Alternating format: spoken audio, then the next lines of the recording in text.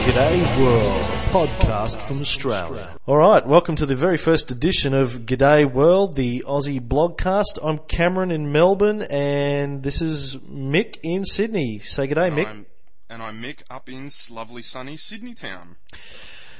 Now, Mick and I have been sitting here tonight. It's, what is the date? It's Thursday the 25th of November at 11:34pm in Australia. We've been sitting here for the last hour and a half trying to figure out how to actually record both ends of a Skype call. We thought we had it all sussed out, didn't we, mate? Yeah, this is not an easy feat, let me tell you. We spent the last couple of days trialling different bits of software and ended up finding this piece of software called Replay Telecorder, which seemed to be fantastic. But then when we started to test it out tonight, it caused massive echo on one side of the line, and we spent an hour and a half trying to sort it out. And then it's strange, because it's the software that a couple of people have recommended to try and do these dual-person podcasts. Yeah. So there's got to be an easy solution on the Windows platform for doing this stuff. Yeah, we think we finally figured out a way to do it, and we found the secret on grumet.net or grume.net. I'm not sure how you pronounce that. We'll put the links up on the notes for the site anyway. But basically what we're now doing is using Audacity on both ends. Mick's recording his side of the conversation and I'm recording my side. And at the end we're going to try and stitch them together and see if it works. But it's a pretty clumsy model, isn't it? Yeah, it's not the best way in the world. But who knows how they do these things? It's obviously easier on the, God forbid, the Macintosh platform. And look, yeah, obviously, and you know, the whole podcasting thing is, you know, it's been around for 3 months now. Come on, I mean, yeah. Haven't people figured out how to do this yet? I think someone would get their shit together, but okay. Yeah, well, it's good to know that we're still somewhat on the cutting edge, even though we're 3 months in. And an hour and a half into trying to record it. That's right. So, Mick, why don't you introduce yourself a little bit, talk a little bit about who you are and your background, just for the new listeners, people who don't read your weblog. Okay. My weblog, probably first up, you can find it at www.splat.com.au/blog. I'm currently working as a executive producer for John Singleton's advertising company.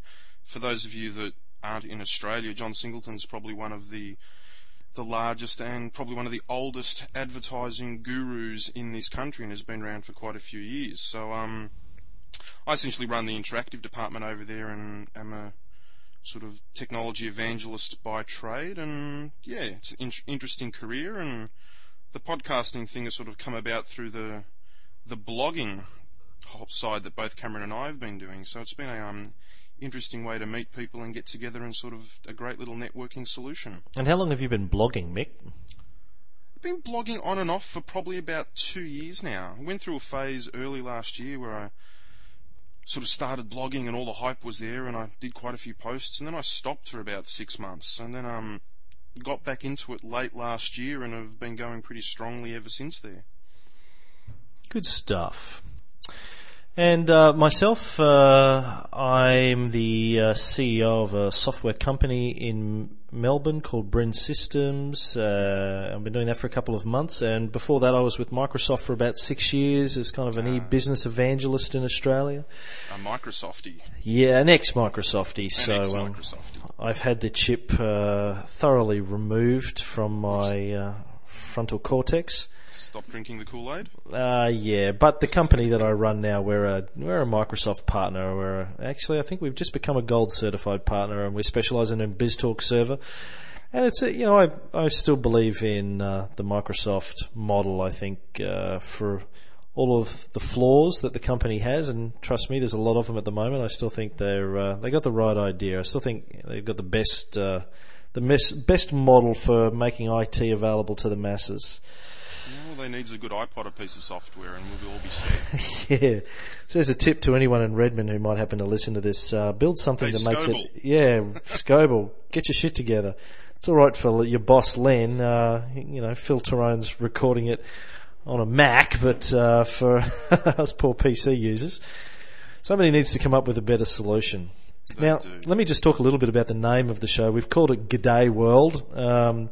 kind of a tongue-in-cheek reference to Hello World, which of course is the first thing that you ever learn to do when you learn to do any programming. Struth, mate.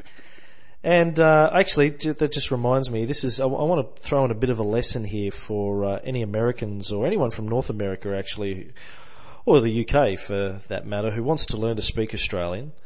I'm sick to death of hearing, particularly Americans coming out here and trying to put on an Australian accent, thinking it's funny, and they stuff it up.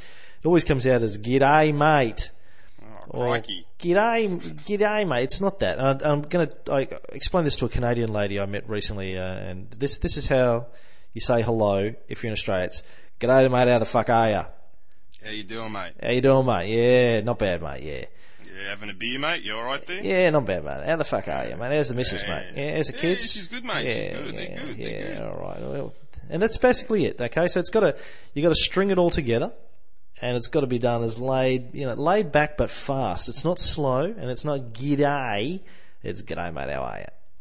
Yeah, g'day. G'day, mate. Just think Russell Crowe. That's how Russell Crowe would say, "G'day, mate. How are you?" Yeah. Not Steve Irwin. Yeah, that's it. It's Russell Crowe, not Steve Irwin. I think that basically sums it up. All right, well, I'm glad we got that out of the way. So why are we doing the podcast, Mick? What are your ambitions for the podcast?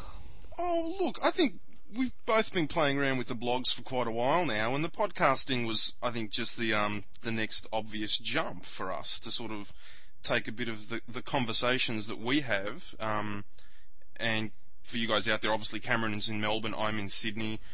The physical distance between us is probably, just under 1,000 kilometres? Yeah. Hour and a half flight. Yeah, about an hour and a half flight. So whenever I'm usually down in Melbourne for work, Cameron and I get together. We have a coffee session, which is great, and we have these fantastic conversations that are always good. So they amuse us anyway. Well, they do. They amuse us, and and they are interesting. They are interesting. So the podcast is probably a good way for us to take some of the weird and wonderful things that are in our minds and sort of share them with other people and get a bit of a response from people out there. Assuming anyone gives a shit and listens. Yeah, I was telling a friend of mine today that we were going to do this, and she said, "Oh my God, feeding your delusions again." And so that, I like that, and so much that I think I'm going to call this my feeding my delusion. That's going to be my motto from now on. I quite like it. Fig Jam. Fig Jam, yeah. That was the other name that we were going to come up with this. I don't know if Fig Jam translates out of Australia, but it stands for "fuck, I'm good, just ask me." And yes. Anyway, I've been called that since as far back as I can remember. So let's get into the guts of this, mate. We're a few minutes in, and I guess we want to talk about what's in, that's new, that's cool. And I'll tell you one thing that I've been struggling with in the last couple of days. I know you and I emailed about this. I've been trying to figure out how do I take podcasts that I've been pulling down using Doppler and turn them into AAC and M4A or M4B so I can bookmark them, because most podcasts I listen to, like Engadget or Adam Curry, they're an hour, 45 minutes to an hour long, and I don't spend that long in traffic in the morning usually to listen to them. So I stop it, and then I'll end up, turning off my iPod or listening to music. I want to pick it back up where I can, and obviously you can't do that when you're listening to an MP3. Now, I don't know if you've figured out a way to do this, because I spent hours last night reading all the tips, and everyone's saying, well, you've got to convert it into AAC, and you can do that in iTunes, or there's a number of tools. And then everyone's talking about somehow you need to change either the extension or something from M4A to M4B space, and that's supposed to enable bookmarking. But I tried around with that last night, and I could not get it to work for the life of me. I mean, it's a clunky solution anyway, but I just couldn't get it working. Have you dicked around with that at all? I haven't heard of turning into an M4B or putting a space in it. That just sounds something that a Mac user would come up with. Well, actually, there was a couple of sites I found that were talking about this, and somebody has written a piece of Apple script that apparently will automate this process. But of course, you and I are Windows users, and AppleScript doesn't work on Windows. I couldn't find anything that was PC based. Well, there is, not for the AAC files, but I was having a hunt around the wmplugins.com website, which is sort of, I get the impression that it's actually run by Microsoft, and it's just like a massive collection of plugins for Windows Media Player. Not sure if it's just for the desktop version or whether it works for things like the Portable Media Center and that sort of stuff. But if you do a search on wmplugins.com for bookmarks, you get two applications come up. One called Bookmark Extension, spelt the funky .com way with an X instead of an E, and something called BTV Enhancer for Windows Media Player 9. I had a bit of a play with the BTV Enhancer, but of course running Windows Media Player 10, for some reason it didn't want to work. So I need to try this other version, this Bookmark Extension app, but once again, I'm not sure whether that's purely going to be for WMA files or whether it will work for MP3 files. And you don't listen to podcasts on your iPod, really, do you? You listen to them on your media center and stuff like that? Yeah, well, originally, when the podcast thing started, I was there day one, listening to podcasts, listening to Adam, and the Daily Source Code, and I was pulling them down to my iPod, and that was great, but I only live about sort of 5-10 minutes away from work, and the drive into work, and yes, I do drive into work for 5 minutes, it's not really enough time to listen to those 40 or 50 minute podcasts. So since I purchased my Windows Media Center a couple of weeks ago, I'm finding it's the perfect device for Doppler runs on that. During the day while I'm at work, it's automatically going off and downloading all of the podcasts that I listen to and putting them into the playlist. And I'm just listening to them at home on the Media Center, and it's a really cool way to use the device. It gives you the full screen interface. It's playing through my lovely 5.1 Sony surround sound system. Nothing like hearing Philip Tyrone and Len Pryor in surround sound. It's pretty interesting, but... You're such a geek. Yes, well, that's what they tell me. So I'm finding that the podcasting thing, maybe I should call it Windows Media Casting or Windows Media Center Casting or something like that. I think Adam was very definite at BloggerCon when he said, "We are not changing the name. It's too late. It's already out there. The meme is out there." Yeah, but I was having this conversation with Trevor Cook today from... What's Trevor Cook's main weblog called? Corporate Engagement. I was having a chat with Trevor Cook, who has actually travelled over to the States for BloggerCon, and we were talking about this sort of the podcasting name thing. And it's just something I find that I talk to a few people at work about it, and they automatically assume that it's something that you can only do on your iPod. Yeah, I think that seems to be the common complaint about it. But I think it's just an education thing. Let's face it, not many people even know what it is yet. Well, and that was one of Trevor's great comments. He works in the PR industry, and he's sort of going through this whole process of trying to educate people about blogging, and he's going, hard enough to do that, let alone try and educate them about the concept of podcasting. Yeah, I've been doing sort of vox pops with people over the last few days in preparation for this, asking, Did you record any?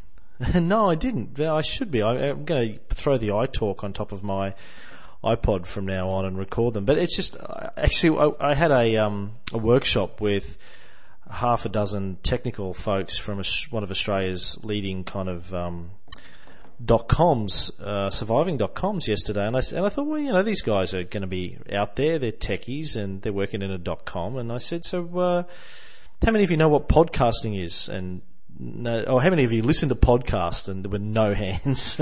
I said, you got that glazed over look. Yeah, exactly. Who knows what a podcast is? Nothing. I said, how many people have got an iPod? And there was like one hand. And I said, how many people got an MP3 player? And there was like 2 or 3 more hands. I'm like, and these guys actually sell iPods, I think, through their site. They're a B2C site.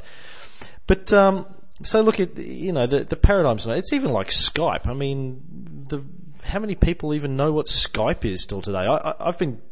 The PABX at our office blew up the other day, and so we've had all these, telco hardware companies coming in and telling us about why we should spend $5,000 on a new PABX, and I've been saying, well, why don't I just use Skype for all my calls out and my mobile for calls in? And they're also, every one of them so far has gone, what, Skype? I'm going, Skype. it's the thing that's going to put you guys out of business. It's the thing that's going to take the food off your table. That's right. It's not going to happen tomorrow, and it's probably not going to happen next year. But I have little doubt that voice over IP, software-based voice over IP applications in the next decade are going to be commonplace in our homes. You and I were planning this thing over Xbox Live a couple of nights ago, right? After a game of Halo 2 where I kicked your ass, just for the record. Enough of that. But no, you're right. The voice over IP stuff, I mean, I've got 2 friends in Sydney who actually no longer have actual landlines running into their house. They have their broadband coming in via unwired into the house, so they're actually running their voice over IP with a proper setup with one of the local Australian VoIP companies, and Telstra are not taking any revenue from them at all. Although they're probably getting something out of unwired for a peering connection or... Oh, and no doubt as the bandwidth starts to churn, they'll no doubt get something from it. But still, in that concept, he's actually sort of rented a house and hasn't actually got a phone line working in there, which is quite a novel idea. Yeah. So tell us a little bit more about your Media Centre, Mick. How long have you had it? Oh, the Media Centre, glorious device. Had it for about 4 weeks now, I think. Shit. 3-4 weeks, probably 3 weeks, 4 weeks probably. Considering it was only launched at sort of towards the end of October, and we've been sort of waiting in Australia. We never got the first version of the Media Centre or Media Centre 2004, so Media Centre 2005 is the first edition that we've actually got out here. So I had a play with it when I was visiting Scobell in Redmond in February, and absolutely fell in love with it back then. So as soon as it was available in Australia, I think it was like the second day it was out, I actually laid my hands on a HP version, the top of the range HP model. And it's just brilliant. The ability to pause live TV is just, no matter how many times you do it, it just brings a smile to your face every time. So I've had a few friends come over and do sort of experience the whole scenario as well, and the ability to pause live TV, it plays all of my photo files are on there, it plays all of my audio files, it has my DVD library slowly being encoded onto it. The one thing we are missing in Australia is the electronic program guide. And the electronic program guide's probably for it to go out to the general consumer, the electronic program guide's going to be the bit that's actually stopping it from going out there. That's the lovely part of the tool that allows you to browse through the TV listings on the device itself and actually click on, for example, The Simpsons and go, do you want to record just this episode of The Simpsons, or do you want to record the entire season of The Simpsons? So without having to go through that whole process of scheduling it and programming it, what channel is it on, what time does it start, what time does it finish, blah, blah, blah, all that sort of stuff. The EPG is the real crux of this thing being useful. And that comes down to, I think, the Australian Broadcasting Authority and the television stations in Australia not wanting to release the data at this point, which is a real shame. Yeah, it's funny. I remember probably back in about 98, late 98 or early 99, when I was at Microsoft, I was working with the Web TV team out of San Jose, just after Microsoft had acquired Web TV. And we were looking at bringing Web TV to Australia, and we were working with Telstra at the time and a bunch of parties out here to get an EPG up and running then. So, people have been talking about EPGs in this country now for at least 5, if not 6 or more years. Surprises me that that's still such a big issue.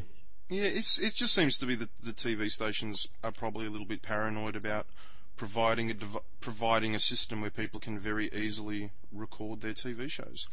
Hey, It was interesting. I was at Microsoft just had a recent partner briefing on Tuesday night in Sydney that's actually touring around the country. Yeah, it's here Monday, Tuesday next week. I'm going to that. Yeah, well, there's a company touring around with that called Alltech. And Alltech are actually an OEM supplier, and they're actually putting together their own Windows Media Centers with Windows Media Center 2005 on there. They have patched together an EPG. I played with it on Tuesday.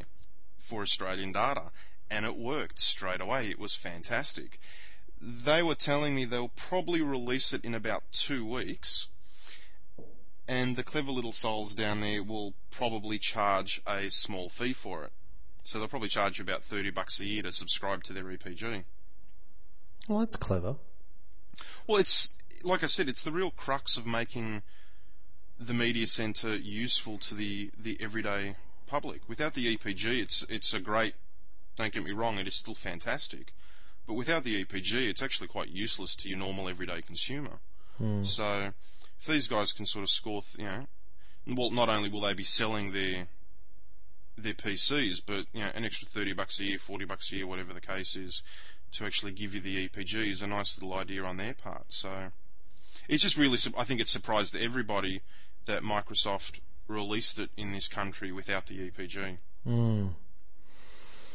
Interesting stuff. And I know I've spoken to at least a couple of people at Microsoft locally who have built their own. Apparently you can build one for under $1,000. Yeah, I think you've just got to make sure you've got the right video card. As long as you've got the right video card that's capable of capturing at a high enough quality, then I think you're pretty well fine. And of course the Windows Media Center software, you can't actually purchase it as a boxed product. Well, so the only way to lay your hands on it is through the MSDN developers. No, I'm on a website here, AusPC Market Online. It's auspcmarket.com.au. And they're selling, apparently, Microsoft Windows MCE 2005 Media Center Edition OEM CD for $200, 220 GST. Okay.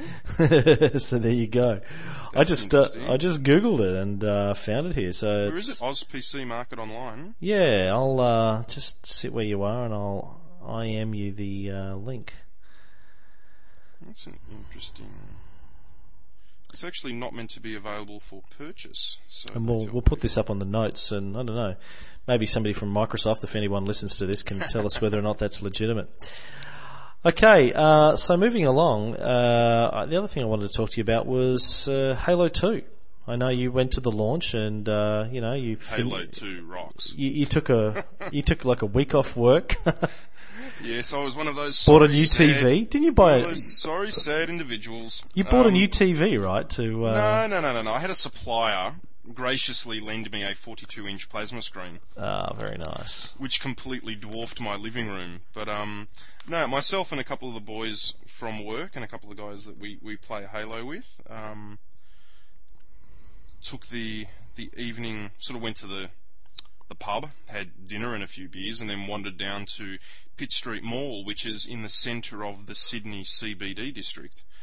And they actually had it blocked off for the Halo 2 launch outside the Myer shopping complex. Myer's one of the large department stores, well, probably the largest department store in Australia. So they had about 400 or 500 people show up for the launch, and it was quite good. They had a band playing inside. They had I think Regurgitator was playing inside. They had a couple of Halo vans parked outside with Xboxes playing inside them that you could actually just line up at the van, and something you've got to get is a 42-inch plasma in the back of your car. That was just perfect.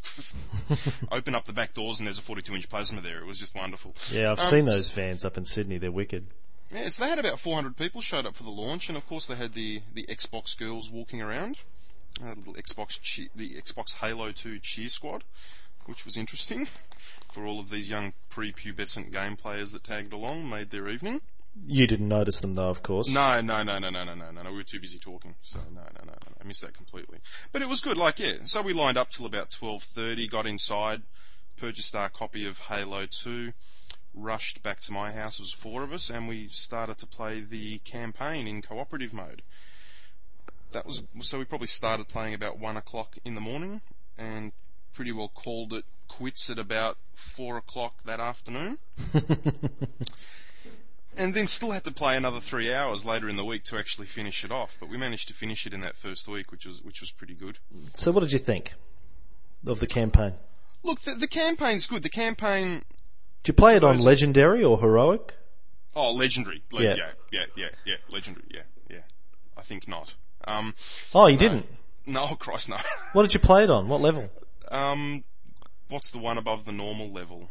I think Heroic. It's heroic. I think it's heroic. Yeah. Heroic. Yeah, So- I played it through the first time on a Heroic. I just went back and started playing it on Legendary a couple of days ago, and man, it's hard. You know, yeah, I can imagine. have you, the thing about Legendary is you don't get any grenades. I mean, apart from the fact that the elites are like impossible to kill with a weapon, with a gun, you don't get any grenades for the first couple of levels. Grenades are You know? good. Yeah, well, Grenades are good. They come in handy. well, yeah, particularly trying to kill elites, man. You're trying to kill elites with your 3-shot rifle, battle rifle. It's bloody hard. Anyway. Doesn't quite work. No. No, look, I mean, we had a great time. The campaign was good. I mean, you've played the campaign through now. Yeah. What did you think of the ending? I Without giving away too much to people who haven't actually finished it. Yeah, I kind of thought the ending sucked. It was not a letdown as much as it's just sort of finished suddenly. It kind of reminded me of the end of the first Lord of the Rings film. Like, I've been sort of going to a commercial break. We'll be back after this, and we don't come back after this. That's it. I've been playing this thing. I've probably played it for 40, 50 hours. I don't know what it was to take me to get through it. And then all of a sudden it's like you kill who you kill at the end. Don't want to throw any spoilers in there, and it's like, okay, that's it. I was like, and you're what? sort of waiting for the next level to start, and the credits roll. Yeah. So And you're sort of going, what happened then? What's going yeah, on? and I mean, and killing the last person you kill. I mean, that was tough, but it wasn't excruciatingly tough. Wasn't the toughest out of the kills. No. Out of the whole game. So it was kind of strange. Anyway, but I mean, I've been playing Xbox Live for the last week, and I'm loving that. I'm loving. I just think they've done a fantastic job. I mean, total credit to the Bungie guys and the Microsoft guys for putting together the live system. It's just extremely slick. Yeah, the campaign's great, but it's nothing like playing the live. The live version is fantastic. And I got an old mate of mine, an old boss of mine actually, who's now a mate of mine, Mike Valander, who I worked with at Aussie Mail before I joined Microsoft, and then Mike went on and did a few .com things, and is now the CEO of a CSIRO spin-off building wind farms. But when I first met Mike, he was right into Age of Empires, and this is like kind of mid-90s, and I thought at the time, come on, dude, you're growing up, you're playing computer games, what's your problem? And he used to explain to me then this thing about playing them online, and we were at Aussie Mail, so we had like this 100 megabyte pipe out to the web at the time, which was like just huge bandwidth, we thought. And he was explaining that the fascinating thing for him about game theory and the way that you can pull a whole bunch of people from around the world together onto a team, and very quickly they pick up roles and start moving into formation.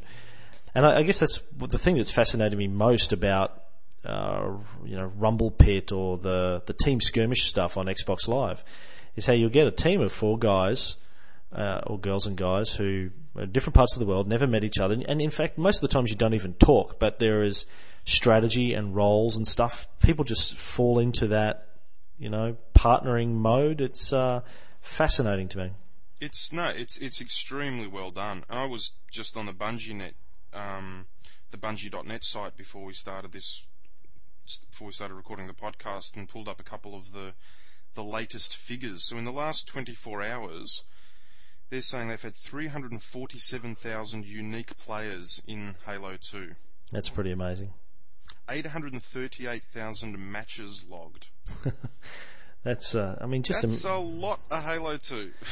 Yeah, I can only just begin to imagine the sort of server farm that they're running that handles all of that. It's a mammoth exercise, and you could host a pretty big podcast from there, couldn't you? Yeah, I don't know how the business model works, because what do I pay for my Xbox Live thing? It's like $30 a year or something for Xbox Live. $40 a year. I don't know how they make that model work, but hey, thank you, Bill. Yeah, That's look, and the stuff at Bungie.net is the stats system there is just absolutely fantastic. It's mind blowing, isn't it? Yeah, that's just amazing. Shane Williamson. Shane just got Halo the other day, and I was urging. He's not on Xbox Live yet, and I was urging him to get on. I just sent him to the Bungie stats site, and he just flipped out. This guy's a fairly hardcore gamer. He just couldn't believe how sophisticated that was. Yeah, it's unbelievable, but you've only got to look at the money they've made out of sales too. So, what did they tick over the first 24 hours in the US and Canada? $125 million US. Wow. In the first 24 hours. But, you and I talked about that too, about, that's... everyone was comparing that to opening day box office, but, I mean, you pay obviously $100 in Australia for an Xbox game versus, was it $15 to go to a movie? Yeah. But, you get, I don't know how much more entertainment out of the game than you do out of the film. You get a 3-hour film these days versus 100 hours of play versus of Halo. 20 hours of campaign play plus the live play on top of that. So. Yeah, and I'll play the campaign multiple times too. So, well, I mean, I was calculating the figures out. So on 125 million sales, US Canada, for the first 24 hours, what's a Xbox game in the States? About $50? I think so. Yeah. That's about 2.5 million units. Wow. That's not bad for the first 24 hours. You look at the Australian figures, I think they're saying that Australia, in the first week, they sold about $9 million worth. Wow. So average that out at what, about $85, $90 a game they were selling it for? I was going to say it's only 105,000 units. I just freak out over the 2.5 million units in 24 hours. That's a lot of games. That is a lot of games. And, good luck to them. It's, $20 million worth of investment and a big effort. Yeah, no, definitely interesting. And that's all we've got time for this week. This show. Where am I? Getting ahead of myself. This is the very first G'day World podcast. Mick and I ran out of time. After we recorded that, we've spent the last couple of hours trying to figure out how to merge all these files together and upload them. But I hope you didn't mind putting up with our rambling for the first show. Hopefully we'll get this a little bit better next time around. Cheers and g'day.